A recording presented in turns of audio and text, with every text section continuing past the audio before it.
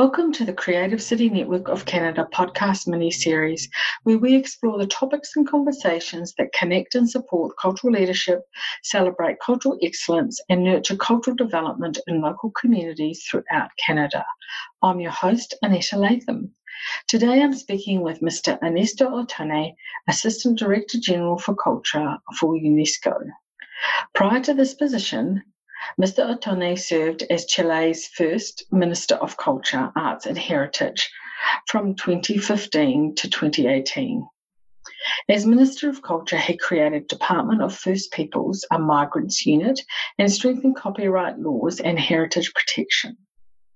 During this time, he also chaired the Regional Centre for the Promotion of Books in Latin America and the Caribbean. Welcome, Mr. Otone. Thank you so much. It's really great to have me invited for this podcast session. It's absolutely wonderful to have you join us for this. Your job sounds like it's an amazing job, and I can imagine during this time that we're all living through extremely busy as well, trying to focus on some things. On the UNESCO website, in the discussion around cities as platforms for bringing urban stakeholders together in the discussion of future cities, it mentions that people need culture now absolutely more than ever. From your perspective, can you discuss the importance of culture and the creative sector fostering resiliency in our communities going forward? And what does this look like from a UNESCO international and Canadian perspective? It's a big question, really, isn't it? It's a large question, but now we're going to try to be very synthetic. Yeah. Well, first of all, it's important to understand that the COVID-19 crisis, as everybody is mentioning, has drastically impacted the culture sector around the world. We are touching it every day. And we witnessed, as you know, closures of heritage sites, museums, theaters, all cultural spaces and institutions. So the funding for cultural and creative institutions were either halted or sides down. And it has also resulted in, and that's the most difficult, in jobs being lost all across the world. That's the first time that we have a global challenge. Many artists and practitioners are now unable to make ends meet. So over more than 128 countries has entirely closed down their cultural institution. That's the measurement that we have in the first wave of the pandemic. Right. The culture sector is among the sectors that are the most affected. Nobody want to recognize this, but it is also has been one of the essential source of resilience and vitality in such a trying circumstances. As we have observed, cities and people around the world turn to culture as a source of comfort, well-being, and also connection. Yeah.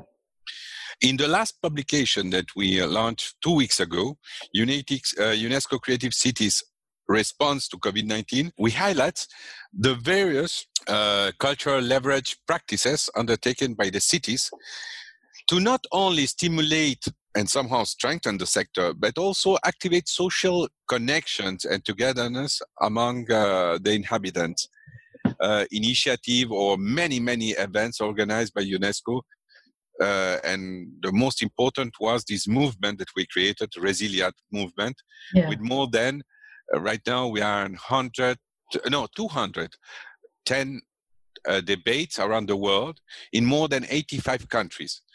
It has been a very large access to civil society, and that's the most important, civil society that are working in the culture sector, that the one who are really affected, not only institution, because in other challenging crises that we are living, it was institution that was brought on the front of what's happening.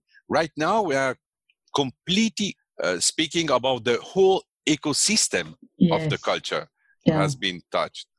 So we understand that there is a direct relationship between culture and social and psychological well-being. Yes. And I think that that's something new that we knew, some of us who are working in this field for more than 25, 30 years.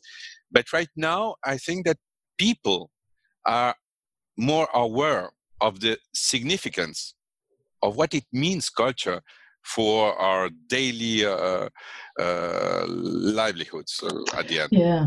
Yeah, very much. We've certainly seen, like you said, especially in the first wave, culture being really a social cohesion thing, and with the people playing on the terraces and singing in apartments and all of those kind of things. It really brought out the need that we had to connect in that kind of level. And I was watching an interview that you did the other day, and as you said, 89% of heritage properties globally have really shut down, and that's extraordinary. That's just it has an extraordinary impact on that level of things.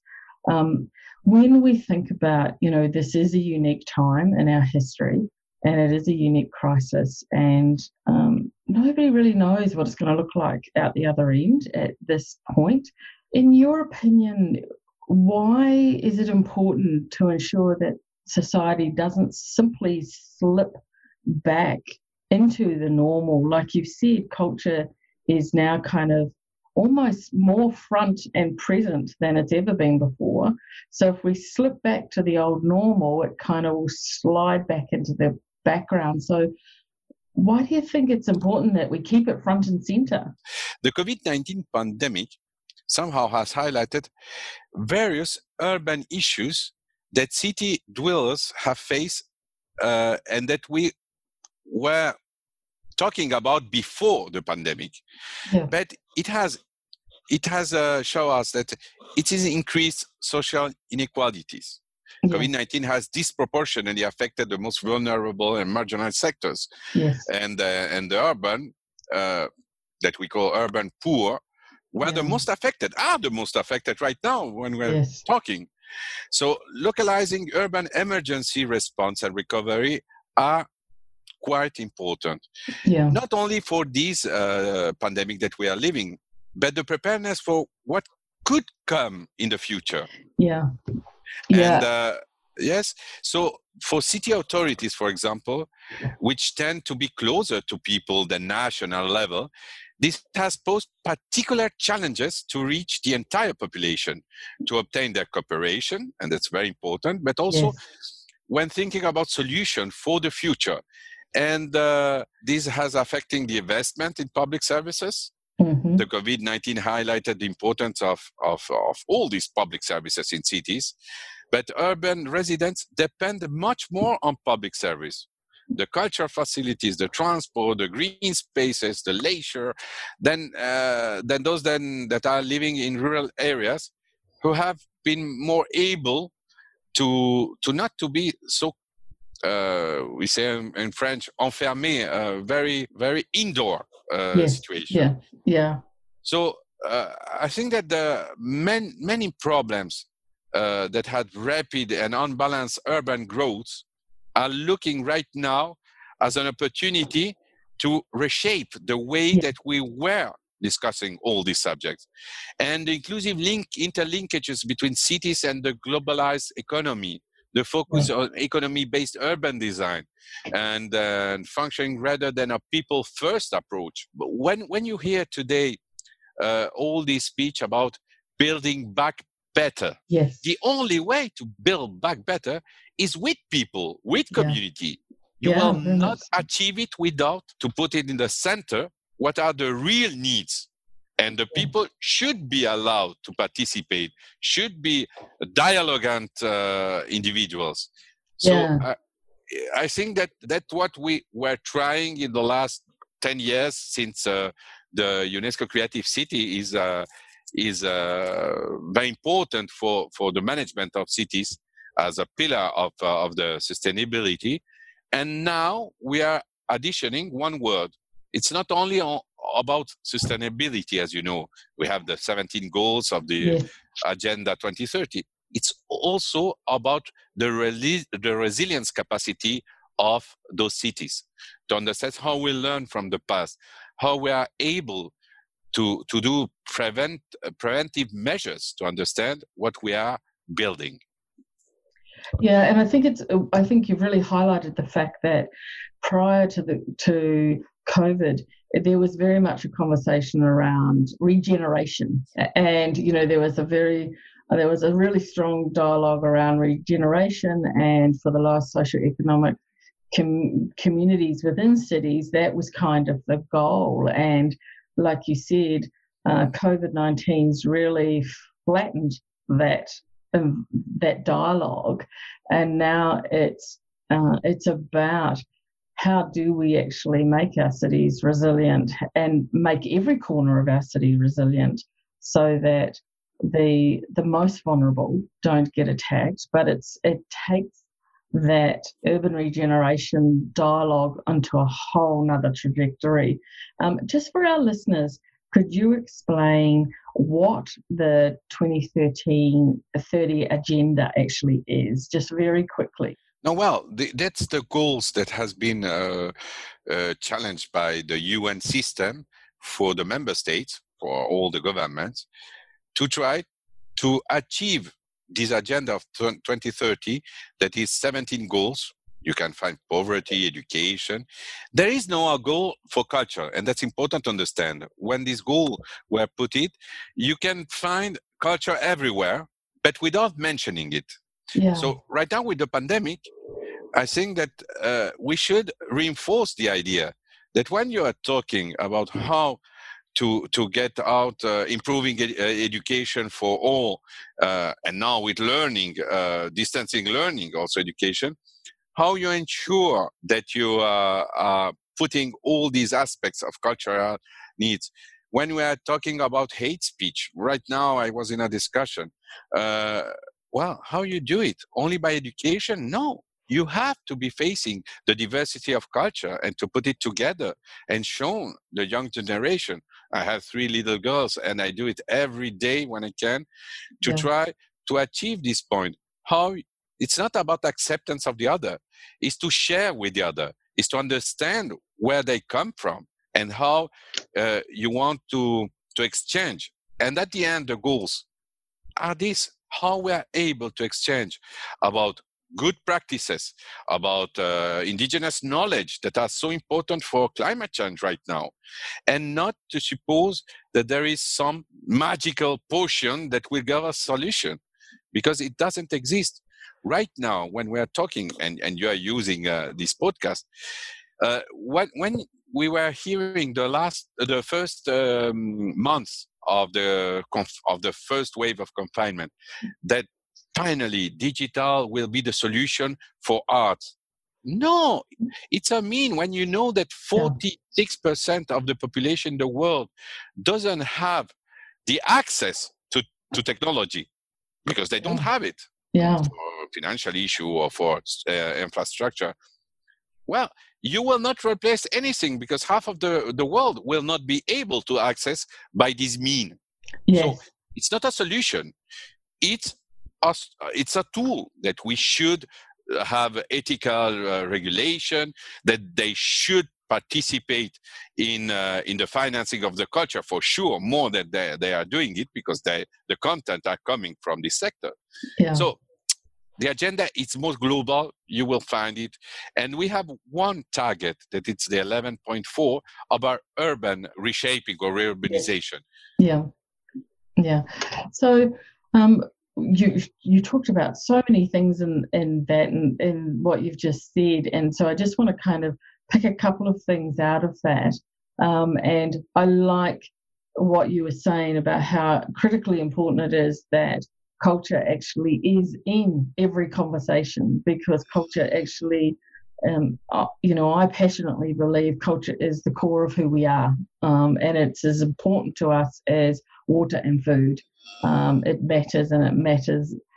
So when we're thinking about that in relation to building resilient and sustainable cities, really, and making sure that our culture is sustainable, how do you think are our next steps forward in relation to urban development post-COVID to creating sustainable and resilient cities? Well, I will use a quote from our Director General, Audrey Azoulay, when she mentioned that the global nature of COVID-19 crisis is a call for the international community to reinvest in international cooperation and intergovernmental dialogue. I'm completely agreed with our DG.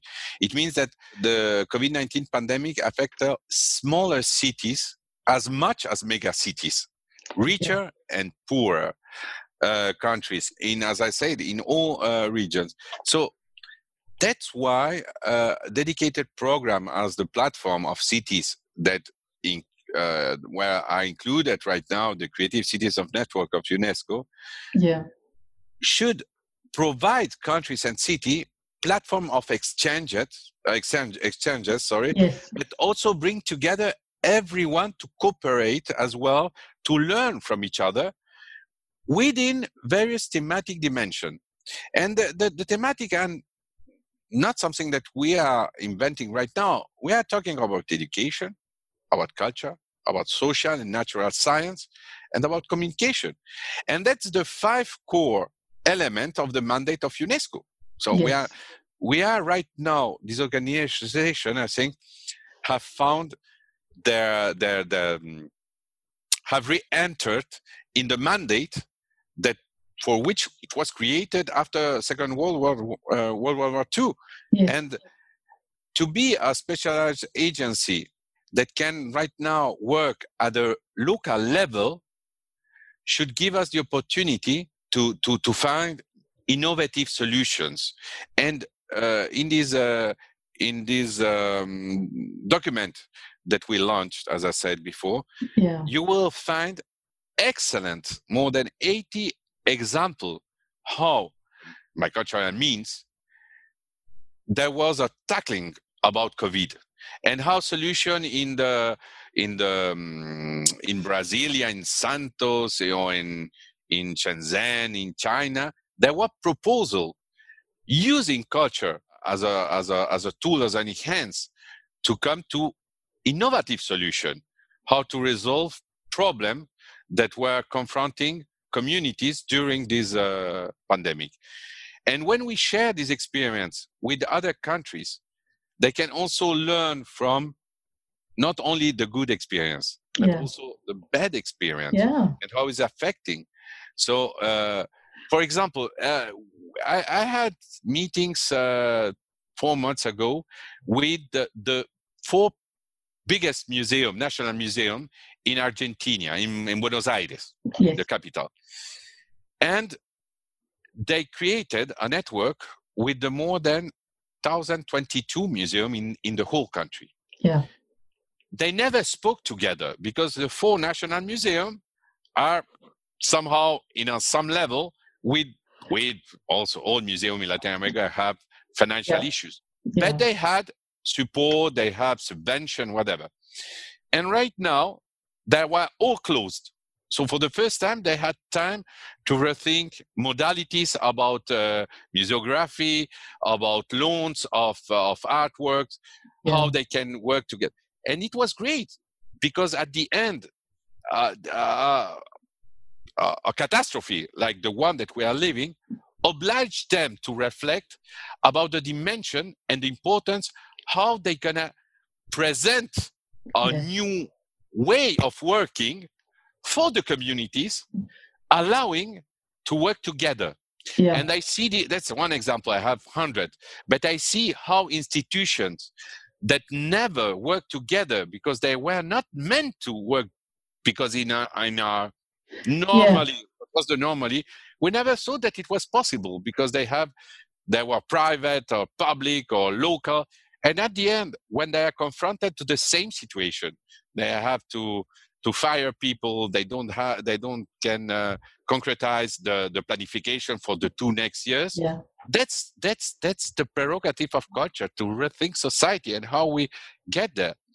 For educational system right now, when you see the content, as I said before, for distancing learning, you are obliged to put so many cultural contents because you have to put in the context of what we are living, because if you show the reality to our youth, it's catastrophic at the end.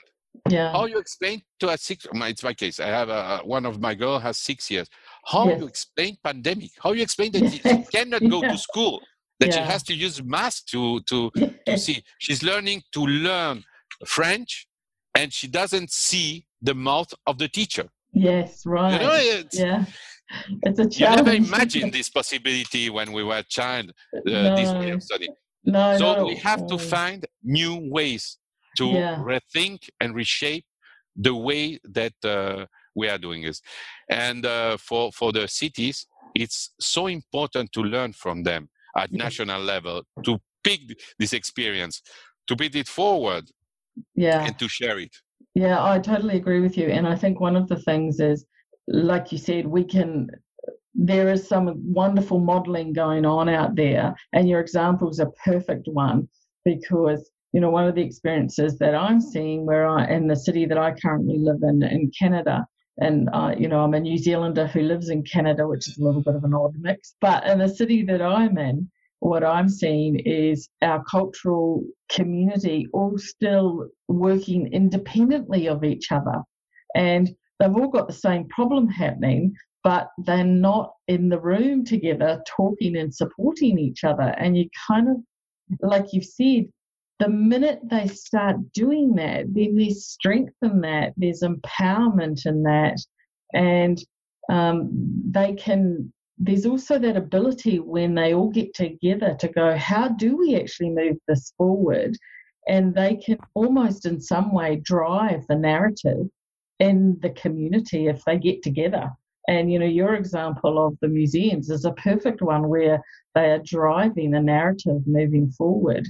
And I like you, when I hear that, think, please don't ever go back to being the separatist operation, because this way forward is so exciting. And, I'm aware that UNESCO's done a UNESCO City platform, and, I think it's a great initiative. So, why didn't UNESCO set up the platform, create the platform? Was it a COVID-19 response thing, or was it kind of in the pipeline? And what's its principal objectives? No.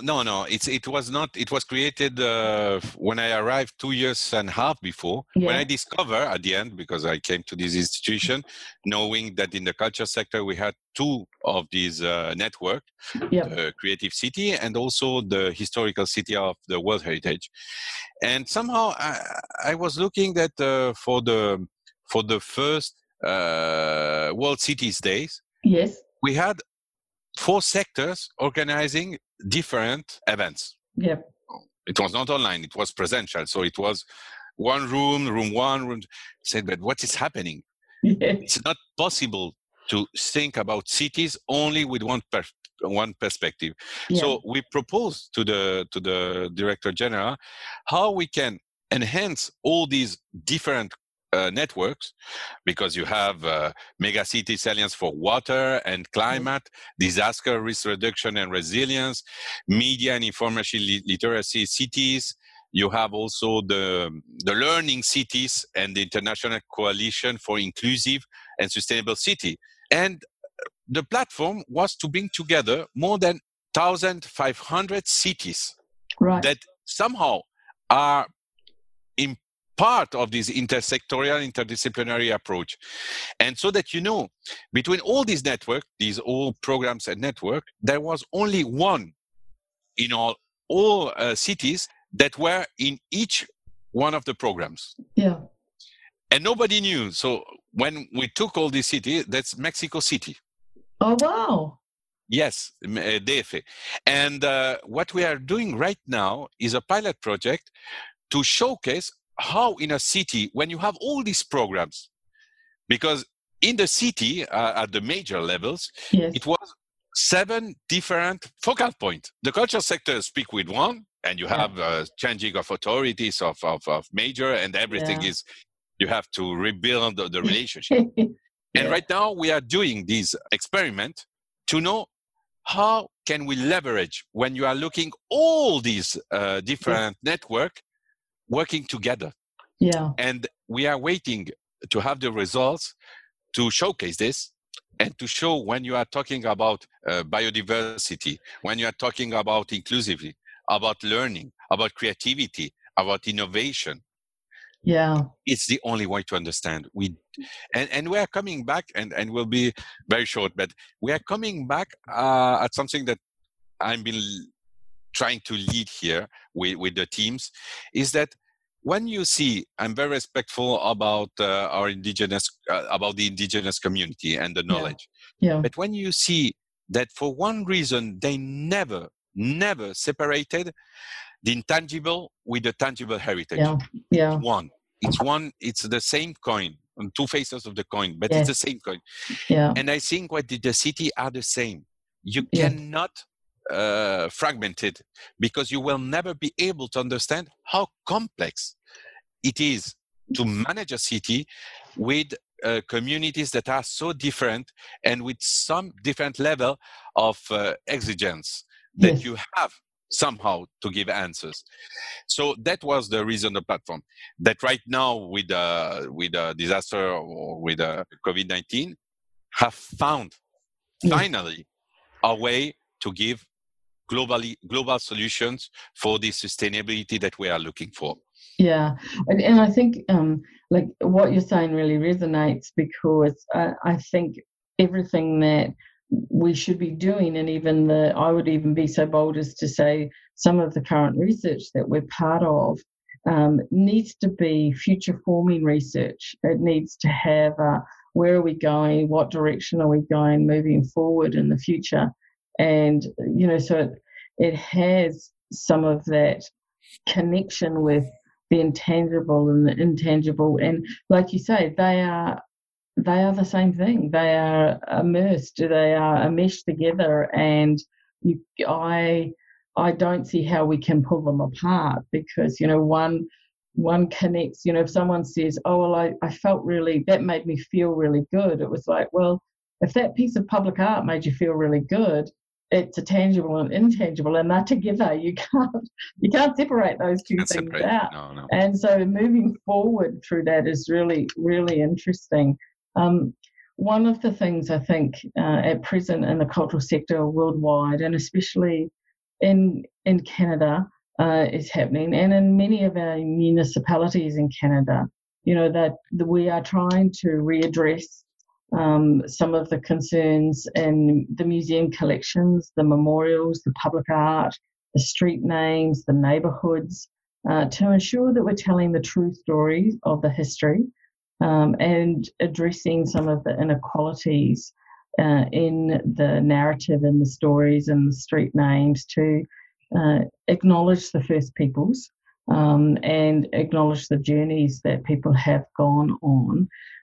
In April, UNESCO announced support to cultural industries and cultural heritage due to COVID. How does culture and creativity contribute to nurturing social cohesion and inclusiveness in that kind of framework? You touched on it a little bit, but could you expand on it for us? We came to the conclusion that if we don't get in touch with the human part of what we are talking in all the matters that we are talking in all the subjects, but for sure in the culture, it's always the human part of the creation that somehow led to the heritage that we don't know yet, because we are creating right now at this moment. There's heritage that is created for next generation. Yeah. But if we don't take the time to acknowledge our past for the construction of what we are doing in a respectful way, we will lose momentum for new generation. And right now, only to give you a new example, last week we were celebrating 50 years of the 70 Convention about illicit trafficking of cultural goods. 50 years of a convention that is ratified by more than 140 member states. Right. The campaign that we launched was completely different of what we have done in the past. Because what we wanted to do is to do plaidoyer on advocacy, yes, to ensure that the last buyer of an artifact or a cultural goods yes, that he acquired without knowing the provenance yes, is affecting not one people. If it was stolen in an archaeological site or whatever it was in a museum, yeah, it's affecting communities because their identity was stolen. yes, And that is the discussion. It's not the economical value, it's the symbolic human value yeah, that we are not acknowledging. And when we're talking, and one of the most I would say beautiful experience that we have lived, that I lived when I was minister, but I'm living, is when you receive the restitution yes, of these artifacts that was stolen. yeah, Because it's like well, I don't know for North American, but it's for us, it's the soccer, the football. yes, When you are winning something very big, it's the same feeling. yeah, It's when you see an art of work that it's giving you the understanding of something that it's unimaginable, beautiful. yeah, And yeah, that's the same thing, recovering from a community, a symbol. yeah, So when you are trying to achieve that people can discover that at the end, it's not the economical value. That's something that is part of the illicit trafficking, and there are people that are winning money and yes, that are using this for other unspeakable yes, things like terrorism. That you know very yes, well that during the Syrian and Iraqi process, it was one of the financing of terror in yeah, the absolutely, world absolutely, yeah, for buying arms. yeah, So, but right now it's more confusing because you have all the digital platforms. yeah, So it have increased, and we have to do this advocacy because it's the only way to ensure that if you buy something, you have to know that the history of this yeah, artifact, of this object. And it's the same in the nature, in everything that we are doing. To recognize the cultural value is to recognize part of our history, yeah, and we have to share it with new generation to ensure that we are respecting it, that we are valuing, and somehow that we want to protect it for next generation, not only for yeah, us. yeah, yeah. It definitely puts us more in the frame of we are stewards, not owners. And and our stewardship, we are accountable for our stewardship, how moving forward. And when we have something in our hands, we need to be good stewards of what we have and good stewards of the narrative that we're talking around something. And like you say, we're stewards on behalf of a community, whatever that community is, whether it's a First Nations community, a settler community. We are stewards, and we need to be mindful of that as we do Indeed. our work moving forward.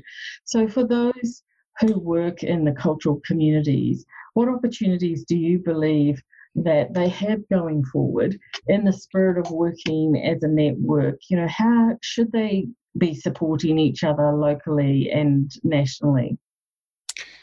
Well, it's a very complicated question because right now we are only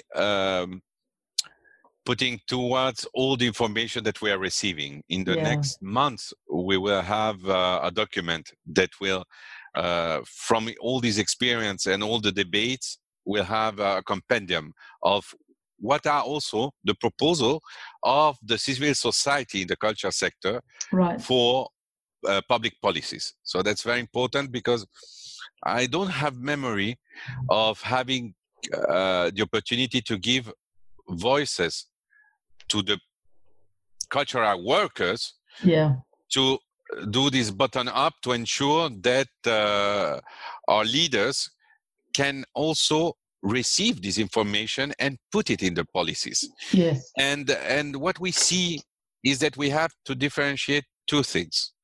One is everything that we knew that was in the new normal, whatever normal was called, about how we have to reappropriate all cultural organization, museum, whatever you can imagine. And the second is to have a very fair discussion on the digital platforms, how they have to reinvest in those contexts that are somehow created. And that's a discussion that we have not all in all countries have this discussion. But when you are receiving this content, somebody's creating it. Yes. And they should be part of the solution. You cannot continue only to ask in some countries with the benevola or whatever you're asking of the fundraiser with private sectors, and the other one, the national subvention or local subvention. Yes. We all should participate in this value that we are putting in the culture sector, and to share responsibilities and also share the financing of this, because it will become more and more stressing for artists and thinkers and creative knowledge to continue to produce without having ensured their livelihoods. Yes. And it's becoming, in some countries where they don't have social security, where they don't have healthcare, where they are really in the last level of the society right now. Yeah. And that's something that, if we are talking about humanity, you cannot leave them aside.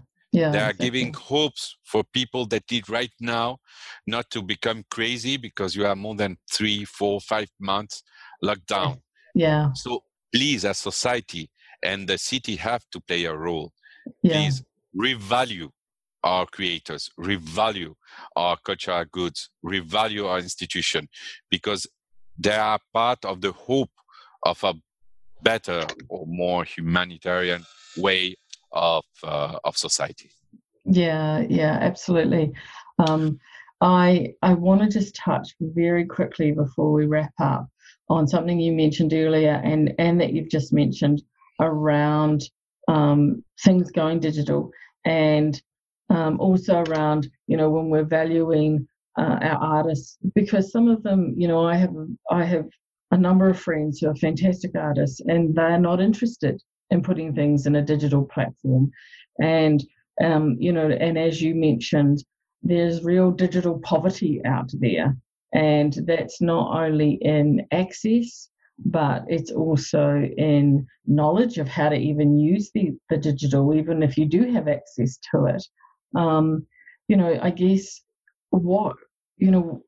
on top of what you've just said, what do you think are also those kind of challenges as culture is being pushed more and more into a digital platform because of COVID? But like we've mentioned, there's real digital poverty out there.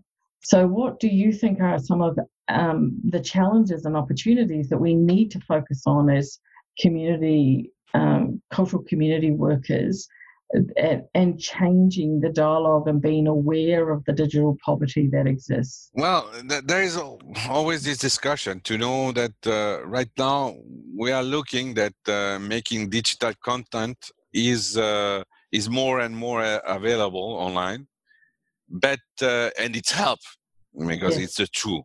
It's give more diversity, it's got more.